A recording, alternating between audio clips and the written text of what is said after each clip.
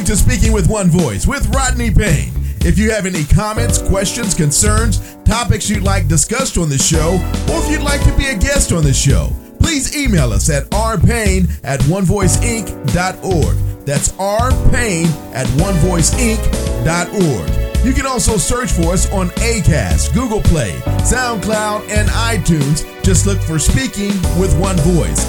Now, here's your host, Rodney Payne. Hello and welcome to Speaking with One Voice. I am your host, the coach.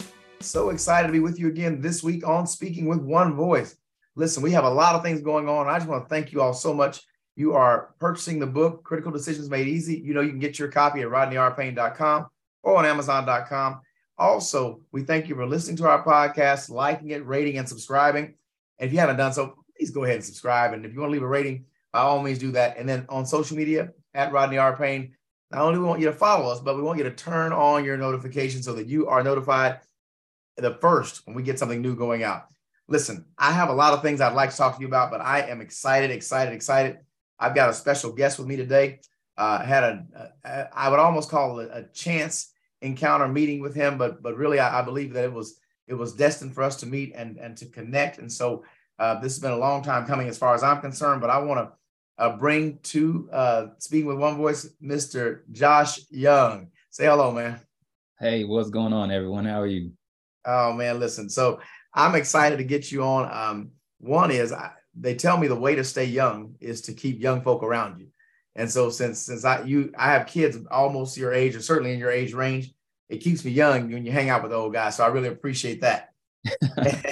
So today what we're going to do is we're going to talk about when life leads to leadership. When life leads to leadership. One of the things that I found from my mentor, John Maxwell, is that everything rises and falls on leadership, and leadership is basically influence, nothing more or nothing less. So when I came across this very, very talented young man, I'm going to have him introduce himself to you in just a moment, but I'll tell you, I could see the leadership there, and to be so wise at such a young age and have such a vast experience, global experience. I thought we could learn from him, and I want to see what we can get out of this conversation on today. So, Josh, take a moment, just introduce yourself, and don't be bashful, man. Come on, tell us all the good stuff about yourself.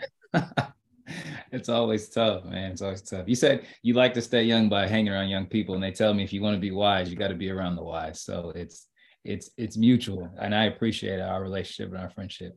But yeah, my name is Josh Young. I was born in Shawnee, Oklahoma. But I was raised in Lawton, Oklahoma. So I was raised in the town. That's where I found my love for sports. I have a big family. So I've got 4 sisters. I have 1 little brother.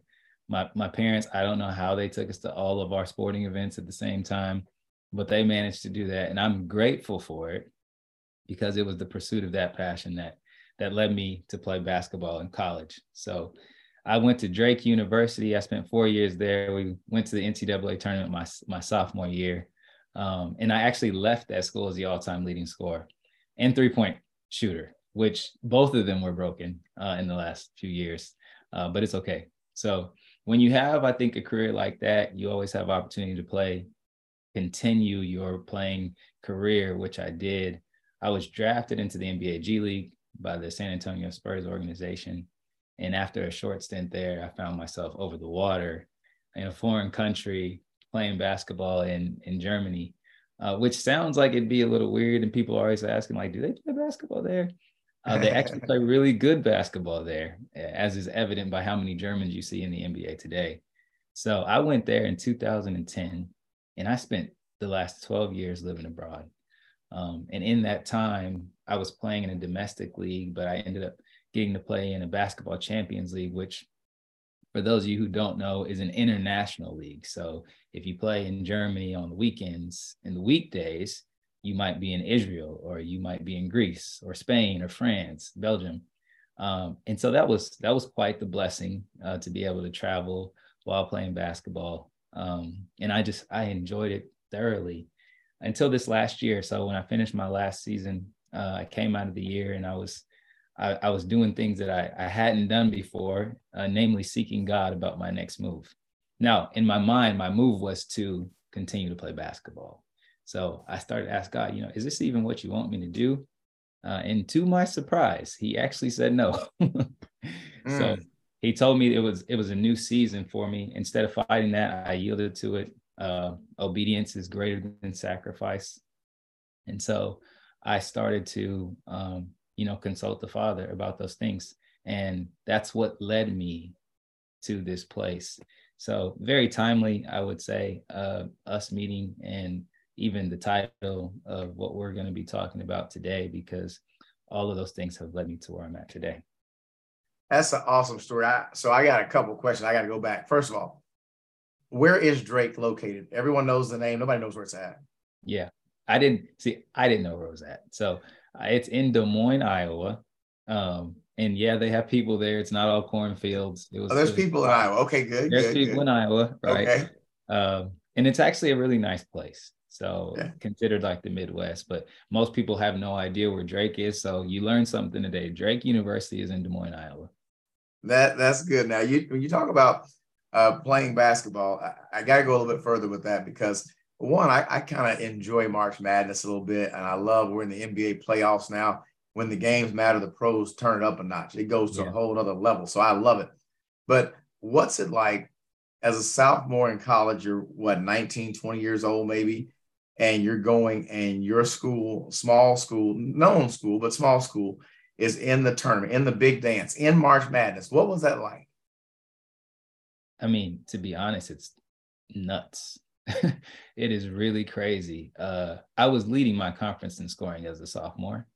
Wow. And by the time we hit January, we had started to move on the fringe of top 25. Now, it was like uncharted territory for Drake, because we'd come out of 20 losing seasons before my freshman year. My freshman year was first winning season. Sophomore year, explosion. Team of the year in the NCAA, picked to finish 9th in a 10-team conference. And then we found ourselves ranked 14th at the end of the season.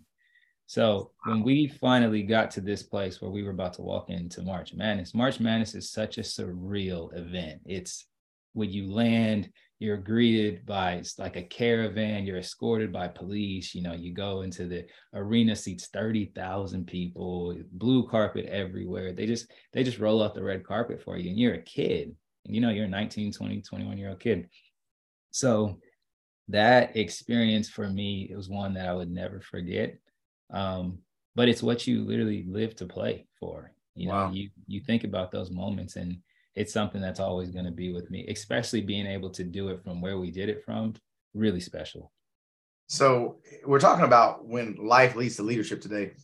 And I hope to get to this a little bit later, but you're pushing me into this corner already, because you go to a 20-year perennial loser. Mm-hmm. And your sophomore year, you are in the big dance. You were picked 9th out of 10 in your conference, and now you're 14 in the nation. Is it safe to assume that Josh was part of the crew that turned basketball around for Drake? Is that an overstatement? I don't think so. No, I don't think it is either. I didn't think you'd let me say it though. Yeah. So something has to happen, because when you came in your freshman year, were there all new recruits, or did you have some people who had been there on the team? It was mostly people that had been there. There were only 2 scholarship players. So myself and one other person that came in my freshman year. So to set the foundation for a turnaround or a transformation is not too big a word for a program. It looks like that life led you to leadership on your basketball team at Drake, even in your freshman and sophomore years. Is that a fair statement? That is a fair assessment.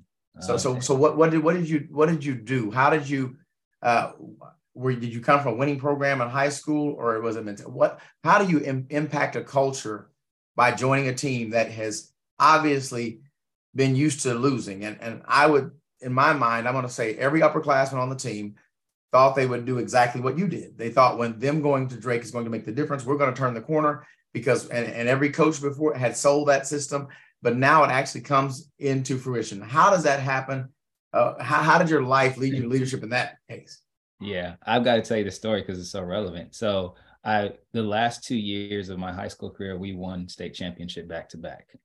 So in 2 years, we lost 3 games. So we're talking 72-3 in the last 2 years.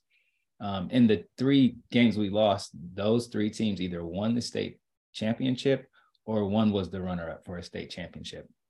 in Oklahoma.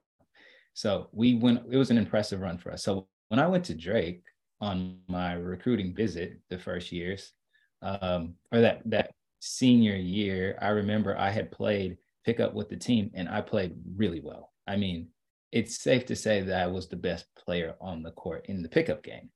Wow. So when we go into the locker room, one of the guys said to me, "We heard that you've won a lot in your high school program. Don't get used to doing that here." Verbatim, wow. That's what he said. And wow. I remember thinking, like, that's a wild thing to say to someone who's, one, a competitor, you know, and two, who could potentially be your teammate next year. Well, later on, years down the line, one of my best friends was a senior when I was a freshman. And he told me that when I left that day, that they sat in that locker room, they said, "There's no way that kid's coming here. No chance." So what they saw from their perspective was the exact opposite of what I saw from my perspective. I saw an opportunity. I saw something that I could come and be a part of and really be able to inspire change, and at the same time be able to put my thumbprint, my imprint on a program and leave a legacy going down the line. And to tell you that I thought like that when I was 18 years old is not a stretch. Wow. My parents didn't go with me on the recruiting trip. They didn't go on the visit with me. It was all my decision when I decided I'm going to Drake University. And when I explained to them why, they said, "We support you." Wow. Former presidential candidate Carly Fiorina, she says, leaders solve problems. And so in my mindset, being of athletic background, obviously not professional to your level, but I always looked at it as an opportunity to win, no matter what it is. And so when you look at that losing culture is it's kind of contagious. And so you're saying things that are negative without even realizing you're saying it. So you're losing before you lace them up. And you know, I go back to Denny Green, and when he was coaching either the Vikings or the Cardinals, and he said that, you know, we play to win the game. That's the whole point of what we're trying to do. We're trying to win the game here. And so to hear that, it's amazing to me. So let's keep on that basketball track for just a minute, because you said you were 12 seasons overseas. You said you lived in Germany. So there's no way you can be in Germany that long and not speak just a little bit of German. Am I right? Yeah, that's correct. And so tell the language is very difficult. It's a very it appears to be a hostile language. You know, French is more of a smooth kind of, you know, it draws you in kind of, you know, kind of will you to sleep kind of thing, romantic language. Well, yeah. German is a little bit more tough from what I've understood. Can you say something like, say winners find a way to win, or something like that in German for us? See if we can get that. Die wer gewonnen hat, gewonnen haben. Hey, what you said. Listen, now not only are we international in where we distribute our podcast, now we're speaking multiple languages. And I'll say gracias. Now there we go. That's 3 languages. That's it. That's it. So, Josh, that's amazing to me, because the attitude, the work ethic, and obviously the things that a leader does, just the presence would it's respected. You don't have to earn your leadership stripes. People know when there's a leader in the room. You can somehow just tell that, right? So talk to me for a minute. Let's put basketball to the side, because I'm a sports junkie, and I promise you we could talk basketball for the next hour, so we're not going to do that. But I do want you to identify maybe some of your other passions. What are some other things you're passionate about? Well, before I go into that, I will say about the languages. One thing that I noticed about the German language is that it's actually spoken out the back of the mouth, whereas you have these romantic languages like Peri Lavalois comes off the front of the tongue in like English. And so that adds to the harshness of the language when you hear these people who are there's a lot of that comes from here, and we speak off the front. Just for context, for anyone who's like, hey, that's harsh. That's one of the reasons why it seems so harsh. Yeah. So I'm supposed to be aware of where my words come from. I speak just a little bit of Spanish, but it rolls off the front of your tongue, off the front of your mouth. German comes from the back. That no sprechen Sie Deutsch. That's all I can. That's it. As far as I can. No, well, that's good though. That's all I can get. But I'm a language lover. Yeah, I'm a lover of language and sounds and things, and so I enjoy that. But talk to me about, what else are you passionate about? I know that ball is life, and I know that to do it professionally for 12 years and not be ready to be done with it. And then God tells you no. So you had to break up with basketball. So what other passions do you have? Well, I think from an early age, I've always had a passion for learning. I really enjoy being able to take on knowledge and learn about things that I previously did not know. And the more that I do that, I learned that I really don't know anything. It's an interesting disposition when you're like, hey, I learn more just to find out that I really don't know much. That's been something that I really have enjoyed. And I think that has added to, it's been instrumental in my development as a young man. So out of that comes reading. I'm really a history buff. And I wasn't when I was young. It wasn't until I moved to Europe when history came alive to me that I was like, oh, this is some of the stuff that I was learning in school. I didn't care about it at all in school. I started to really get into philosophy and the different ways of thinking. And that has been really a big staple in how I've kind of developed my own philosophy for my life. And so that whole learning curve and learning aspect of life has been something that I enjoy extremely. I'm a big people person. So I like to be amongst the people, if you will, building new relationships, networking, connecting with people. I like to connect people. So this person over here and this person here who don't know each other, and they have a similar need to be able to connect them. And that brings me a lot of joy. And then on top of that, I enjoy giving what God gives me. So I think the teaching aspect, and obviously a part of that is leadership. But to take the things that I have been able to digest in my life and then to bring those to the world, all of those things are things that have been a big passion for me. And one of the things that I found is I enjoy speaking. Like what we're doing right now, this is highly enjoyable for me. And when you can do it in a conversation type situation, it's even better, because we can just kind of talk, but we talk about things that are important and that someone can actually take something from. I enjoy those things a lot. That's great. Listen, you're listening to Speaking with One Voice. I am your host, the coach, Rodney Payne. We're hanging out with Josh Young today, a 34-year-old retired professional basketball player. Wow, 34-year-old retired. I'm nowhere close to retirement, but that's beside the point. So Josh, as we continue this process, I'm loving the conversation. I'm enjoying what we're talking about, history. I didn't do history at all. I hated history. And then I became a pastor, and I love the Bible. The Bible is nothing but history. So it's all perspective. It's about how it's presented to you, right? But when we look at this, looking at all that you've been through and being in the multiple places and learning what you're doing in relationships, I want to talk about now that you are at this phase of life, and I would call this a transition for you. You're leaving one arena, establishing another, and trying to get there. We're going to get to a specific project in a little bit, but I want to talk about what is it like transitioning from being a gym rat, so to speak, to going out and engaging in what you're doing now. And I know that you're speaking professionally, you're doing visits, camps, etc. I know you're doing those things. What's the transition like as far as managing your life, living abroad, coming back and living in the States, being near family? What's that like for you? Yeah, it definitely honestly has its ups and downs. One of the things that I think people perceive about athletes is that we're super disciplined. And I actually don't agree. And it's not to say that everybody isn't disciplined, but you actually don't know how disciplined you are until someone is not requiring something of you. So right. I'd say that the reason I went to practice for the last 12 years is because if I didn't, I got fined. For sure. There wasn't every single day I woke up just, I can't wait to get to practice. I can't wait to get to film session. It's different when someone is requiring it of you.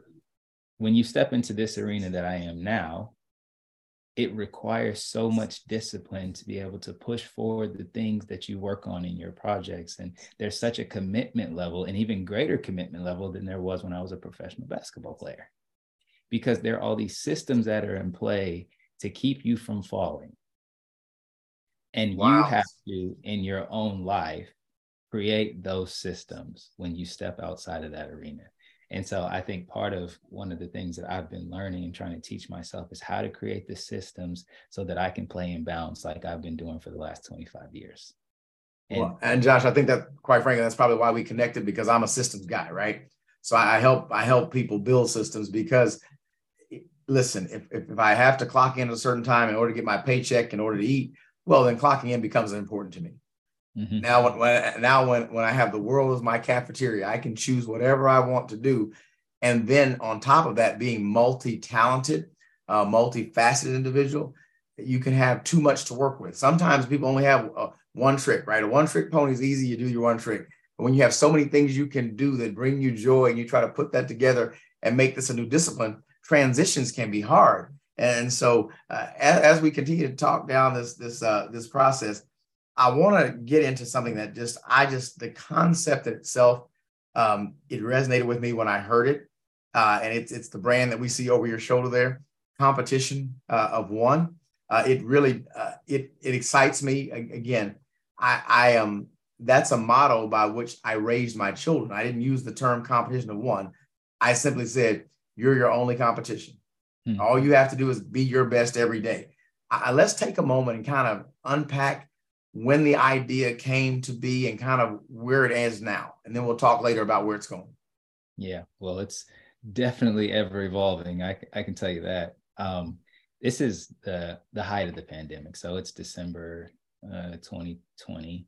I'm just kind of sitting in my apartment, and I'm feeling a lack of fulfillment.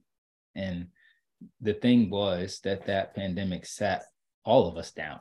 Like, we had to take time. And then when you have to sit with yourself for a long time, you might just be nudged to start engaging with yourself a little bit, you know? And so I was doing that. And at the time, we were playing without fans, which was horrible. And to hold that up to what other people endured during the pandemic, I'm not making light of that. But it opened my eyes to the fact that, is this what I think it is? Because I thought I was doing basketball for a certain reason. And then when all of a sudden, all the encouragement and support and the cheering of your name goes away, I'm like, what am I doing here? Wow. So that made me think differently. And that kind of opened up the gates to start thinking about, who are you actually? What are the things that you have inside of you? Are you supposed to be doing this? Why do you do this?